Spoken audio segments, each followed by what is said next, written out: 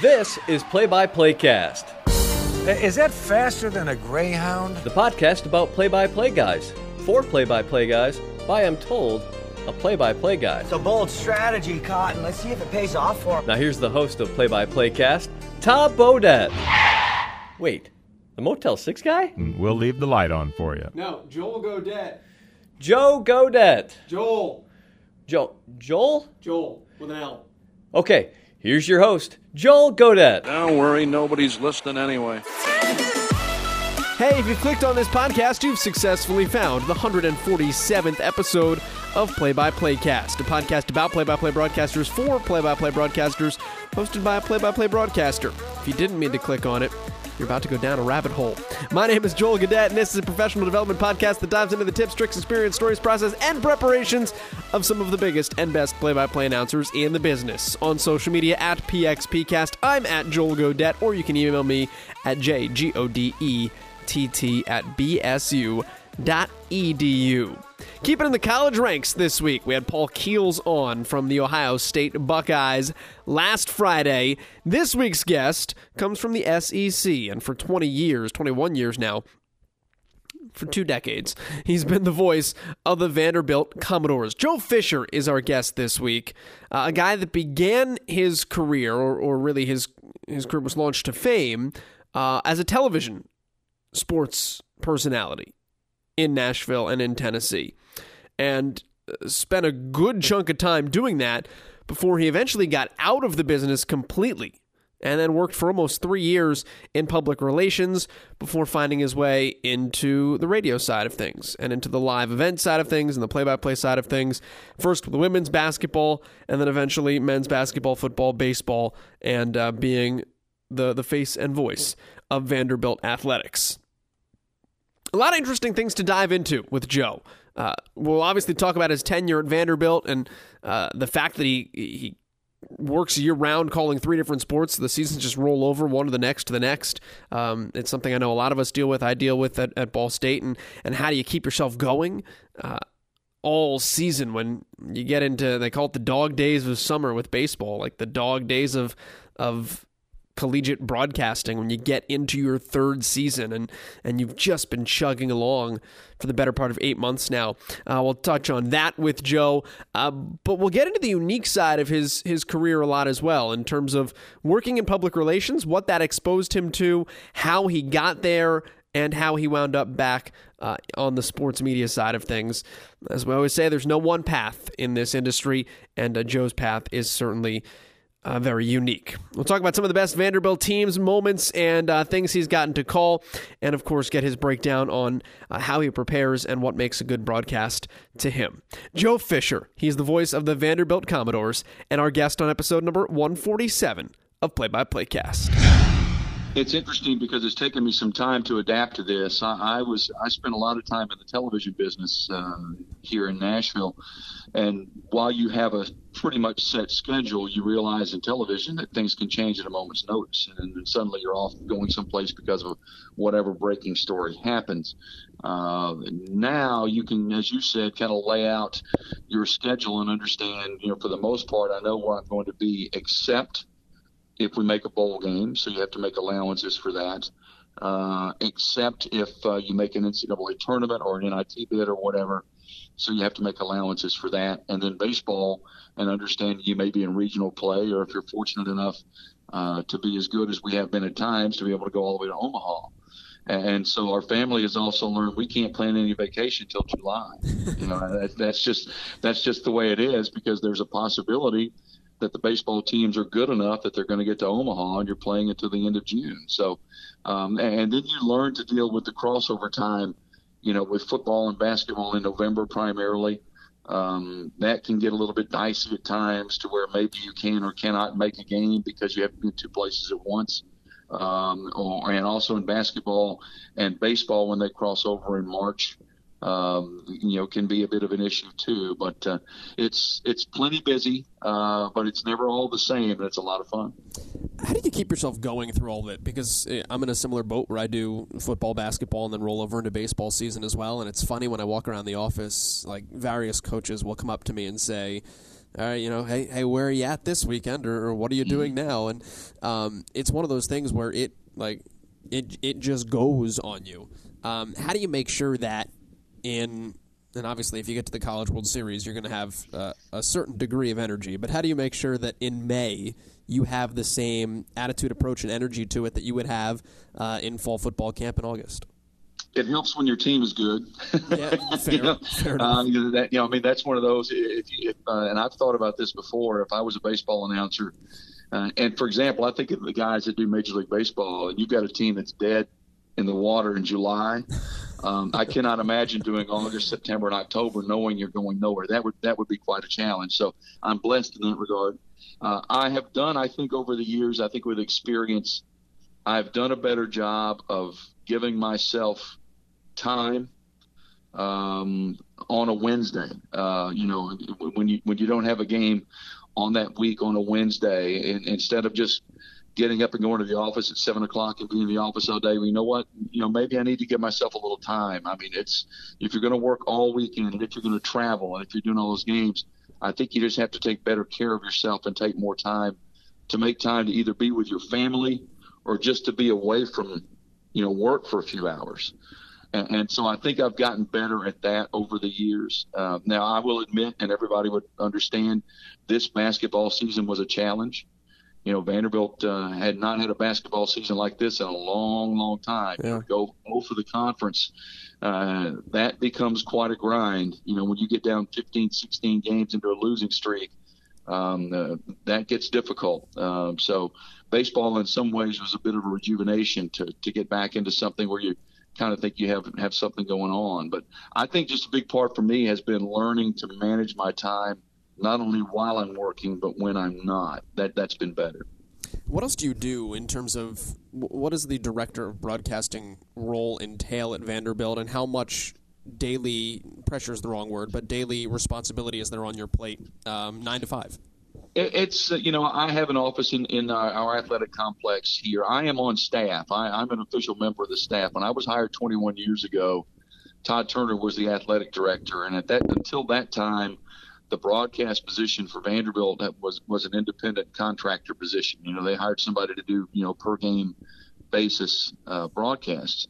And Todd brought me in and said, "This is what I want to do. I want to create a position that is an in-house, that is on our staff, that will do games, that will do many other things as well." And that's what it actually was kind of ahead of a trend. And now you're seeing that all over the place. You're seeing around the country, that's a pretty common occurrence now where schools are hiring their broadcasters as full-time staff members.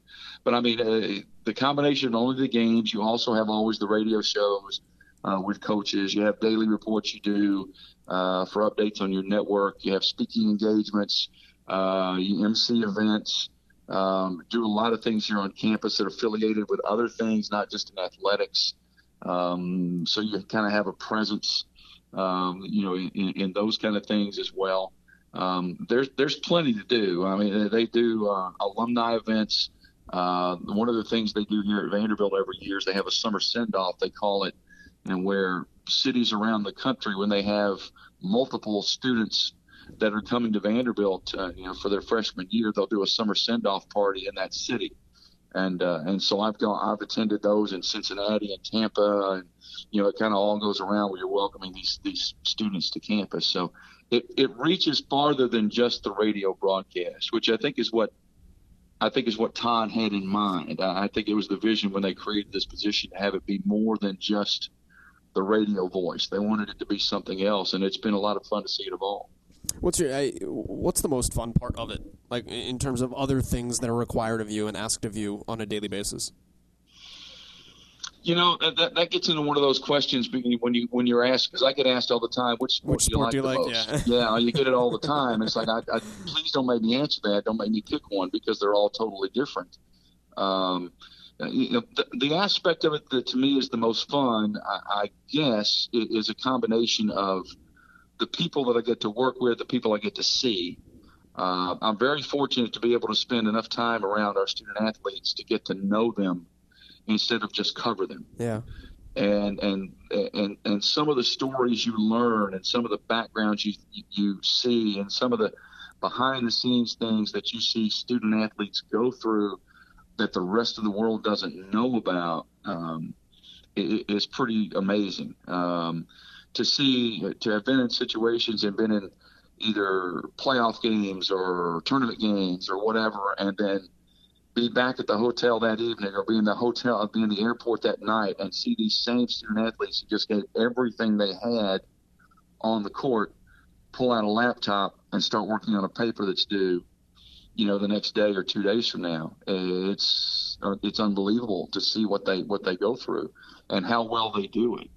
And I guess so for me, the most fun part is just the day-to-day being here and having been here long enough to kind of be recognized and accepted as well. He's been here a long time. He's been here longer than darn near everybody else here. So as you know, in the coaching business, how that all changes. So I think that to me has been very special. I had read where you said it was a really tough decision for you. One of the toughest decisions you had to make when you went to Vanderbilt in the first part, because you were not in the business at the time. You were working at a PR firm. Then you were really happy there. What was that process like for you? Like, what was it like working in kind of like industry adjacent and deciding that it was time for you to get back in? Well, I walked away from television things for a variety of reasons, and I left and had nowhere to go. And I don't recommend that for anybody, by the way. Never leave a job until you got someplace else to go. But I did that one time, and a PR firm here in Nashville, Dye Van Mall and Lawrence, which is now Dye Van Mall, Lawrence and Siegenthaler, took a chance on me and brought me in because I had media background, obviously, and they thought they could fit me into some things. And over the course of a couple of years, it was one of the most amazing experiences I've ever had. I had the opportunity to do everything from help manage a red carpet for a Planet Hollywood opening in Nashville and walk Cindy Crawford down that red carpet to serve on a presidential subcommittee discussing the deregulation of the electric industry. I mean, that's how wide and diverse the opportunities that I got to take part in were. And when Todd Turner came to me with Vanderbilt, and actually the backstory to it is, Vanderbilt called when I was working at DVL and said, we need somebody to do women's basketball. And we just need somebody in the middle of the season. They had an issue where they needed somebody to step in and do the rest of the season in women's basketball. And our president at DVL was a huge Tennessee Lady Vols fan. In fact, he was on the athletics board at the University of Tennessee. So he was a big, not only sports fan, but a women's basketball fan. So when it came up, I went to him and said, what do you think? And he said, hey, if you can do it, if you can manage your clients and everything, I am all for it. It'll be great. And so I did women's basketball here for a couple of years while I worked at DVL before the job availability came open, the one I have now. But the challenge was that was one of the best places I've ever worked, with some of the most outstanding, talented people I've ever been around. And the variety of things I got to do and the things that were probably on the horizon for me to do was very difficult to walk away from. But at the end of the day, my wife and I sat down and we did we did every exercise you can do, make the list, draw the line down the middle, pros and cons. We did the whole thing. But at the end of the day, I told her, I said, this opportunity will never come again. And if I don't do this, I will always wonder, what if? And I said, so that being said, I have to do this. I have to take this. And it's turned out to be a wonderful thing. I've been blessed to be here 21 years and we helped raise a child here and put him through college and all those kind of things. So it's one of those things. And I'm pretty good at, for the most part, once you make a decision, not turning back, just kind of going ahead and saying, this is the way it needs to be. So I'm really, it's worked out beautifully. I'm really glad I did it. So two things that you said there I want to go back to in particular. The less important one first. What was it like to walk Cindy Crawford down a red carpet? That was that whole thing was fascinating. I mean, when you've got Sylvester Stallone and Bruce Willis and Samuel L. Jackson and whoever else all coming to town for this thing, and all the layers of how this thing works. And in fact, prior to walking on the carpet, they had a little reception at one of the hotels here downtown beforehand, and I was one of the 3 or 4 people that was designated to walk in. I mean, they do this. I mean, Planet Hollywood had it down to, this is how you do an opening. This is how they all work. We do them every place we go. And so I had to walk in, and I would have the crew from Entertainment Tonight with me. And I would walk in and bring them with me, and I would walk up and say, Mr. Stallone, this is so-and-so and so-and-so with Entertainment Tonight. They would like a moment of your time. And so it's kind of, it's very mechanical to a degree, but then when you get away from it, it's like, man, that was really cool. You see all these people and all the things they have. But it was funny, being on the red carpet, and there was a picture for a long time that hung in DVL of me and Cindy Crawford on the carpet, where I've got my hand around her arm, walking her down the carpet, leading her to the photographers and all that kind of thing. So yeah, that was one of the higher profile, more glamorous kind of things I got to do.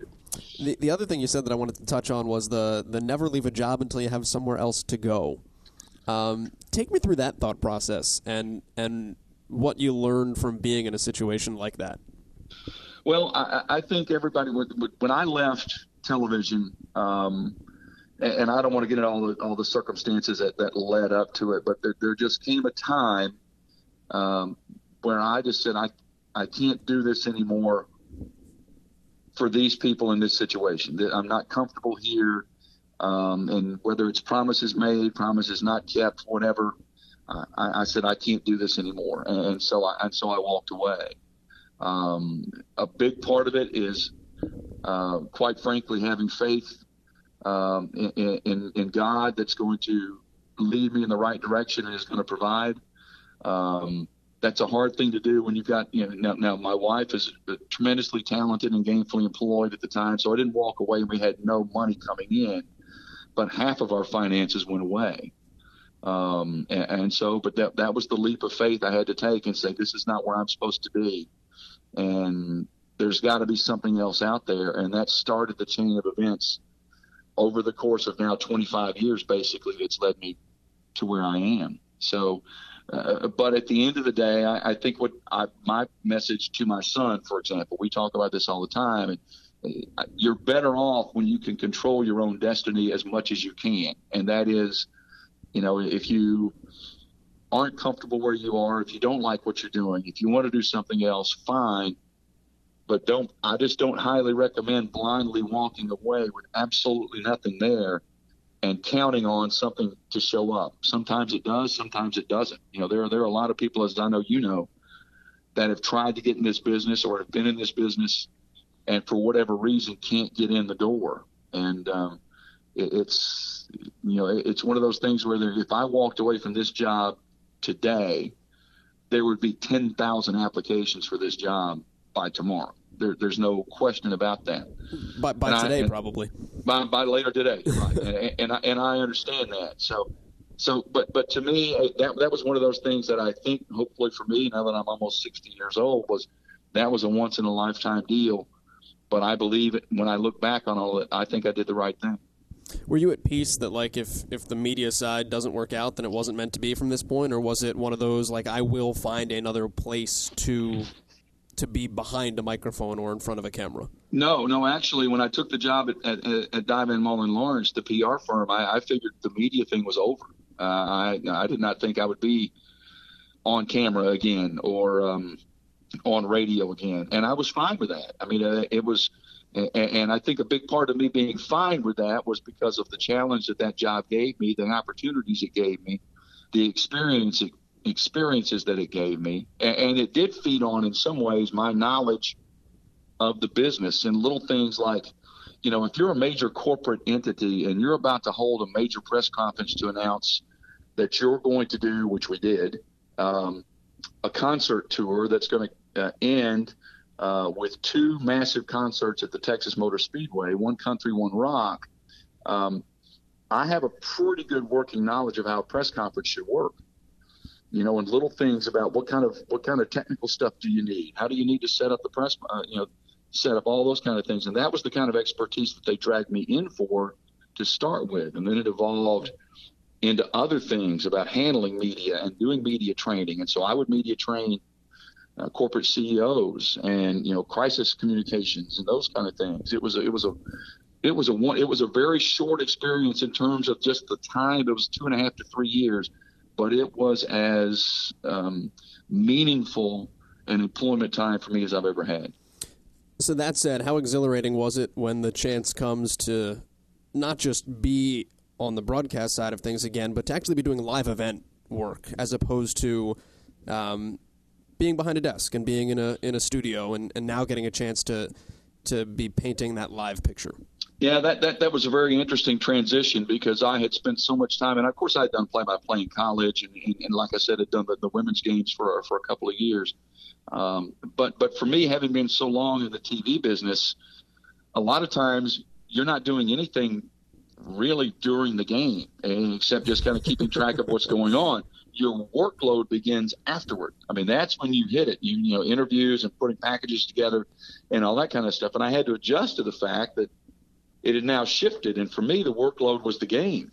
And 30 and 45 minutes after the game, I'm done. So that was something that took a little getting used to. The exhilaration of a live event was not lost on me. Having grown up in Nashville and having grown up listening to Paul Eels do the play-by-play at Vanderbilt, and guys, not only Paul Eels but Charlie McAlexander and so many others that did it. Having grown up at a time when we would sit in the bed with the transistor radio and younger people would say, "What are you talking about?" I said, "Well, this is exactly what it was." And listening to Kaywood Ledford or listening to Jack Buck or listening to whoever you could get, on the radio or Clear Channel on AM at night and listening to games. That's what I did. And so I think there's a part of me that has a certain amount of, I don't know that I quite comprehend the fact that I'm sitting in a chair that Larry Munson sat in. Larry Munson was a play-by-play voice at Vanderbilt before he was a play-by-play voice at Georgia. And Paul Eels was the voice at Vanderbilt before he was the voice at Arkansas for all those years. And so for me to have the opportunity to be in that chair, Wes Durham's a great friend of mine, one of my best friends, who was a play-by-play man here now in Atlanta with the Falcons for so many years. It's pretty special to be in that fraternity. And it's not lost on me when we get together every year. The SEC broadcasters all get together and we meet at the SEC tournament. It's the only place where we're all in the same place at the same time. And so we get together and have meetings and talk about what we need to do to help each other and fix, whatever, some technical, some other stuff. And you look around that room and you see guys like a David Kellum that's done baseball for 40 years at Ole Miss, like a Jim Ellis that, was there forever, with Jack Crystal and so many guys. Jim Hawthorne just retired at LSU, guys that spend a vast majority of their life in that position. And now I find myself in that same spot. It's pretty humbling. I knew I should have texted Wes before this to find out the inside scoop and dig down deep. He'd have given it to you, too. I'm sure you probably would have. I'm sure I'll hear about it now. What's been, you've called a College World Series championship in your time at Vanderbilt, but what's been the pinnacle moment? Has there been something you have most reveled in, having been able to be at live and be able to convey that story live? It's interesting. There are a few. You mentioned the national championship, and I think if you're a Vanderbilt person and you say you had the opportunity to call a national championship moment, that's hard to top. To have been here for the building of this baseball program, and Tim Corbin came 17 years ago, and to see what the program was, what the facilities were, what the situation was then to what it is now is just blows your mind. It's amazing how far they have come. So I think I have to just by default say, sitting in the press box at TD Ameritrade Park in Omaha in 2014 and calling John Norwood's home run to give Vanderbilt the lead in the 8th inning over Virginia, and then Adam Ravenel with the strikeout to end the game and win the championship is probably hard to top. Now, that being said, there have been several other significant moments. On a note where a team didn't win enough to go to a bowl game, Jay Cutler's touchdown pass to Earl Bennett to beat Tennessee. And in that streak, of 23 years in a row, I guess, where Tennessee had beaten Vanderbilt. And to do it in Knoxville was amazing. That quick slant into the end zone to give Vanderbilt the lead and the win and put that streak to bed was really – and that's one of those moments that Vanderbilt fans will always recall. There have been a couple of basketball moments, certainly to be a part of a couple of terrific runs to get to a Sweet 16. Down 11 with 2 minutes to go against North Carolina State, and coming back to win to advance to the Sweet 16 was pretty special. So there have been a number, and I tell you one that. And if you ask a Vanderbilt baseball fan, they will immediately start to smile when they hear about this one. It really, to me, was the jumping off point for this current program. And it was back in 2000, I think 2003. They all run together now. But last game of the regular season, have to win to make it to the SEC tournament for the first time in 7 or 8 years, and playing Tennessee, and down by 1. Bottom of the ninth, runner at first, and Worth Scott comes to the plate, who's from Hendersonville, which is a city just north of Nashville. He's batting basically his weight, for the year, and facing Luke Hochevar, who's a first-round draft pick, and hits a 2-run homer over the wall in right to not only beat Tennessee, but to put Vanderbilt in the SEC tournament, to knock Tennessee out of the tournament to end their season. That was kind of the jumping off point for this program. And that's one of those seminal moments that I think Vanderbilt baseball fans always remember. Let me ask you about another guy hitting his weight, hitting a home run off a first-round pick, though. And I mean this from the standpoint of it wasn't positive for your team. But you're going to bring up Michigan, aren't you? Yeah, I was going to bring up Allen Oaks. But from the standpoint of, it's an incredible sports moment. And, 2007 Vanderbilt is if it's not the best team to not win the College World Series, it's easily one of the top 2 or 3. Right. How do you convey a moment like that where what you're witnessing is truly historic, but at the same time is completely deflating for 95% of the people that are tuning into your voice? And it's to me. Yeah. A part for me to have to learn early on was, I remember the first football game I did at Vanderbilt. We played in Starkville, Mississippi, played Mississippi State. Jackie Sherrill was coaching at the time, got beat 42-0 in a game that wasn't that close.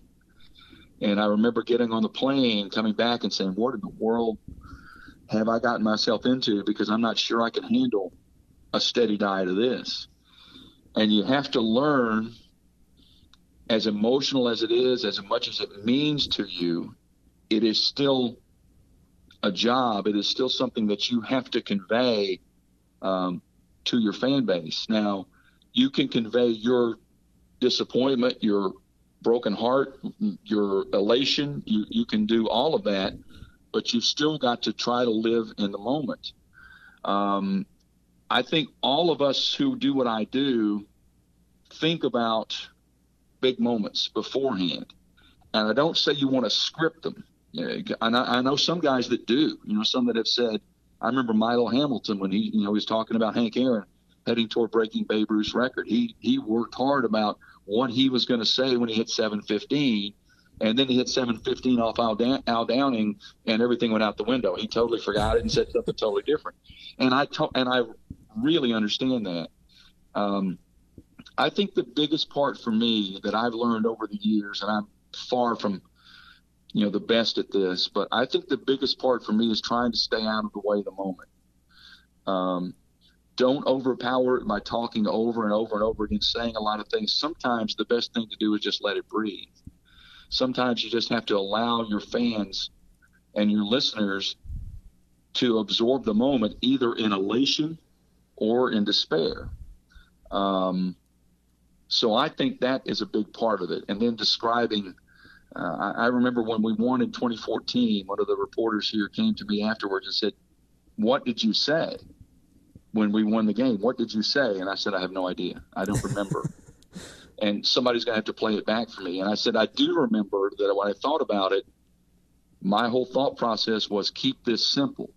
because if you try to do too much or you get too fired up, you're going to break down emotionally, and you're not going to do a service to the people who are listening. And so that's why for me, when we won in 2014, my call was dreams do come true. And that was it. And that to me just kind of said it all. And then I just let the moment play out and ran with it. There's no right or wrong way to do it. I just think, especially, and radio and TV are totally different. If you're doing television, as you know, you can just kind of step back and let the pictures take care of themselves for a minute and a half and just let it all carry. In radio, you have to do a little bit more description of what's going on, but I think you can still let that moment breathe. Because think about it, fans, if they're celebrating at home, they're jumping up and down off the couch and all that kind of stuff after you just won, they're not going to hear you for the first 15 seconds.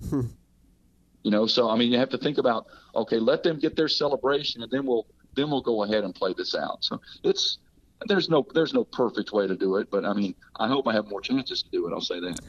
Is it a similar mindset too in terms of like those second round basketball wins that you guys had to clinch a Sweet 16 spot, to make sure that your world isn't spinning, so that the listener's world isn't spinning, and that you can kind of control what you are seeing in a situation? Like, what would it come down to, a 3-point play in 2004? And then, of course, the double overtime against Wazoo that got you there in 07. Like, I can imagine there is a real easy path to go down where you can get carried away too much, where the world just starts to go too quickly on you.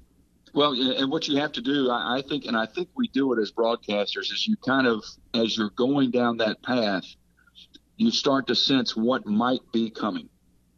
Let's think about, okay, if this happens, we may end up going here. We may end up going to overtime. Are we going to have a last second shot? I mean, so you start thinking about all the things you need to pay attention to, in a certain situation. You lean on, I do at least, you lean on your color analyst, to set up this situation. What are we about to see? What do you think is going to happen? What could happen here? What would you do? I've always been, I mean, a lot of times play-by-play guys, I think, get caught up in the trying to impress people that they know a lot about the game. And so you end up trying to do a lot of color analysis as well. I don't think that's my role. I mean, I know the game to a degree, certainly. I can do some of that to a degree. I do it in baseball because I do them by myself. I don't have a color analyst in baseball. But I think you need to lean on your partner, in that situation to help set up what's going to come. And then again, it's being aware of the moment. It's being aware of, and me being fortunate enough to have been through quite a number of buzzer beaters, quite a number of last second, shocking wins or losses. You kind of have a little bit better handle on how to deal with that, how to be prepared for that. So I think some of that is just clearly experience. I would tell you, if you went back and listened to the first buzzer beater I dealt with 15 or 20 years ago and listened to it now, you probably would see quite a bit of difference. What's your process like going into a game? I know I've read you said 20 hours of prep for a football game. What is that 20 hours spent on? Well, 20 hours, that's basic. That's 20 hours of stat prep, note prep, charts. That's the hard number. I would say that the time is probably more than that, just in terms of reading and becoming familiar with other things. You get into a role, I think, in football, where you kind of know, okay, on this day I need to do these things. I need to have all this done by this day, and usually you have all the notes that are provided to you by the opposing team and by your team are usually in your hands by Tuesday morning. So you are able to start on your depth chart, put those things together, and I usually do a 3D depth chart. A lot of guys I know send them out to have them printed, by somebody else. I still do them by hand. I still write them down by hand because for me it helps me remember better when I do it that way. So that's a time-consuming task when you start going 3D football, offense and defense for both teams. But it's something that has to be done for me to make that work. And then Then you have to go through your process of your interviews that you're doing, not only for your daily report, but also for your pregame show. Get those done during the course of the week. You usually have a set time to be able to do those as well. And then it's just something you methodically learn what works best for you. Everybody's going to have a different approach, I think, what works best for them. And for me, it pays off more to take more time to put my own charts together, because I remember more, I learn more, I make little notes, in the margins that mean something to me, that I want to be sure and get in the broadcast. And it becomes, for anybody else, it becomes a routine. This is how you do it. And so that's how we learn to put this thing together. What do you read? And particularly for baseball, where there's more time to go down different rabbit holes as opposed to just having your backing for a football game where it's trying to get in what you can. What's important to you to know outside of what a guy's tweaked at the plate this week? Well, one of the interesting things with baseball, and I think it's one of the advantages of college baseball coverage now, is there are several quality publications that cover the sport very well. So you can go from D1 baseball to collegiate baseball to Baseball America to Perfect Game, and you can go all the way around, and you get a variety of people who really cover the game extremely well and get some great perspectives and things that they see that you haven't seen, or areas they've been you haven't been. So that to me is a big plus. It's also, I think, very important if you're getting ready to play a Southeastern Conference opponent, say, to go back and be able to read their publications, their local papers. I mean, if you're playing Georgia, you want to read the Athens Daily Herald. I mean, you want to go and see what they're talking about day to day, what storylines they may be looking at locally that you would not get otherwise. So I think you put in some time doing those kind of things, as well. There's certain guys, obviously, that I follow, on a regular basis, and pay attention to what they say. A guy like a Kyle Peterson, in baseball, and Aaron Fitt, a Kendall Rogers. There are a number of guys that really do a great job covering it. And so you immerse yourself in those things. You just sort of make it, that's not something you do day of game. I mean, you kind of do that all week long. You do that all the time, all season long, keeping up with those guys, where it just becomes second nature that's what you read. What's the best way to get into all of that in your eyes? A lot of times people say don't force things from a story's perspective. What's the best way to politely massage in something as opposed to just hitting somebody over the head with it as you continue? I make before a broadcast, because you get these notes and you get a ton of notes, and I will cull them down usually to a one-page list for each team of notes that I think I pretty much absolutely want to get into a game. Because you can get so lost in the minutia, you can get so lost in all that that you waste time. So I think you're better off just kind of saying, okay, I'm pretty sure that these 10 things right here, I'm going to want to get into this broadcast somewhere. And then you wait for the situation that sort of dovetails into what that particular note is all about. Games that are close, I've told people this before, games that are close do themselves.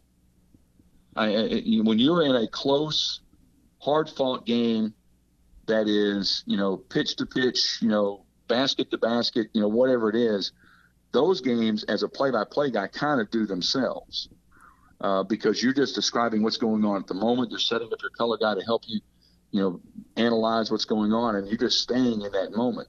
The ones where you need all the preparation and all the notes are the games that get out of hand. Where you're leading by 7 in the third inning, or, it's a basketball game that's a blowout, or a football team that's up by 4 touchdowns. That's when you start to get into more of the personality stuff and more of the sidebar things that you have to have filed away. And I would think any play-by-play guy, any guy, I'm sure if you asked any network guy, what percentage of the stuff you prepare do you use in a game? And the answer would probably be small. It would probably be 20 to 30%. There's a lot of stuff you've got there, but you just don't get to because you don't need it. It doesn't fit. It doesn't fit the circumstance, but you have it there in your mind and on your notes in case that situation comes along. But again, the games that, you're a 3-2 game of the night, you're not worried about notes about where so-and-so went to high school and, what his favorite meal is and, what, video game he plays. That doesn't matter. You're talking about the task at hand. And so, you prepare for the games that get away early. Last thing I have for you on a prep standpoint, because I know I want to wrap things up with you here and let you get on with your day. But are you a batting cage guy, or when you go to practice, what are you looking to glean when you're around guys when they're not playing? What are you looking to find out, and how do you do it? I am probably not a guy that stands behind the batting cage and watches guys swing all the time. I'll do it occasionally. But then there's a big part of me that's like, okay, what am I going to learn by standing here watching this guy take batting practice? I don't know that there's anything I'm going to learn standing here watching this. I'm probably more likely to be wandering around in the dugout, or wandering around in foul ground, just listening. Quite frankly, you learn more from these guys on the bus, at the pregame meal. When you're just around the hotel, seeing them in their day-to-day interactions, I think you glean more from that kind of perspective than you do just kind of dialed into, watching, his, trying to take the ball the opposite way on the pitch to the right corner and all that kind of stuff. I don't know that does anything for me as much as learning about the other situations and being around the guys maybe off the field more than on the field. I think that's where you learn more. How about football practice or basketball practice in terms of what you're looking for in those seasons? Varies. Sometimes I go to football practice looking for specific things, and I'll know the practice plan. So I'll know days where, they're going to work on this, there's going to be emphasis on this. So I know I want to go out and look at, this particular set of receivers or this particular secondary setup or what they're going to do in the kicking game. I'm usually looking for specifics day to day. And then the other thing you're looking for practice, I am at least, and I've been around coaches long enough to kind of get a good feel for it. If they're not practicing well, if the tempo is not good, if they're having a crisp practice and everything is great, you can feel it. If they're not, you can feel it. And so you kind of get a sense in the middle of a week. I'm not really sure I like where these guys are right now, or these guys are so dialed in. I wish the game was, in 2 hours. So you get a little bit of that. Basketball is similar too. They'll do the same thing with the practice plan, and you're going to get some 5-on-5 time. You're going to get some pretty heavy work on the post. They're going to focus on those kind of things. Usually when I go to those practices, I'm a little more keyed into looking for specific things as opposed to just being there in general. Joe, if people want to track you down on social media or find out more about you or hear the doors, how do they do it? Well, you can tune me in on Twitter at Joe Fisher VU. At Joe Fisher VU is my Twitter handle. Of course, you can go through VUCommodores.com and get any of our broadcasts through there. We're on the TuneIn app, through the Vanderbilt app as well. So there's a lot of options, and love to have everybody join us. All right, that's Joe Fisher joining us here on Play by Playcast of the Vanderbilt Commodores. You can find him on Twitter at Joe Fisher VU. I thought it was really interesting. We talk about the paths you can take in this industry and whether you should go somewhere and do play-by-play in a small market or if you should just move to a big market and try to put things together. Joe didn't wrestle with that decision, but I think the quote of, not the quote, I'm paraphrasing at this point, but the idea of not leaving something without anywhere else to go is an interesting thing to ponder. Because I think there's merits on both sides of it. Obviously, from a personal standpoint, financial standpoint, maybe keeping yourself in the business standpoint, yeah, it's good to have a place to go if you're gonna jump. There's also something to be said for not having a safety net and needing to grab hold of something lest you keep falling. But of course, there's always the the possibility you could just keep falling. So it's an interesting balance, and it was cool to hear his perspective and how it all worked out for him early on in his career as well. And if you're any Vanderbilt baseball fans out there, I'm sorry to bring up Allen Oaks. 2007 Super Regionals, one of the greatest upsets in college baseball. David Price gives up a home run to Allen Oaks, who went on to be a very good player and into the minor leagues, but at that point in time was a complete nobody. Still think to this day, one of the best teams to not win the College World Series. Anyway, that is Joe Fisher here on episode 147 of PXP Cast. Until next week, my name is Joel Gadet, the music is Marshmello, and we are out.